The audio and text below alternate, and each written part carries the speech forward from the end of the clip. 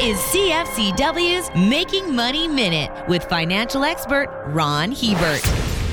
A big no-no for anyone is trying to make big investment decisions when emotionally unsettled. We're talking about highly stressful situations like divorce, layoffs, bankruptcy, serious illness, or even winning a lottery. Emotion cripples reason and leads to brain fog. It short-circuits rational thought. When you find yourself in a situation where you're boiling over inside and can't think straight, it's time to disengage and walk away. Don't attempt to make a decision until your head is cleared. That could take a few hours, a week, a month, or even a year. Emotions are financially toxic. Don't let them blindside you. For more information, listen to our Making Money show hosted by Ron Hebert and Gord Whitehead at letsmakemoney.ca or cfcw.com.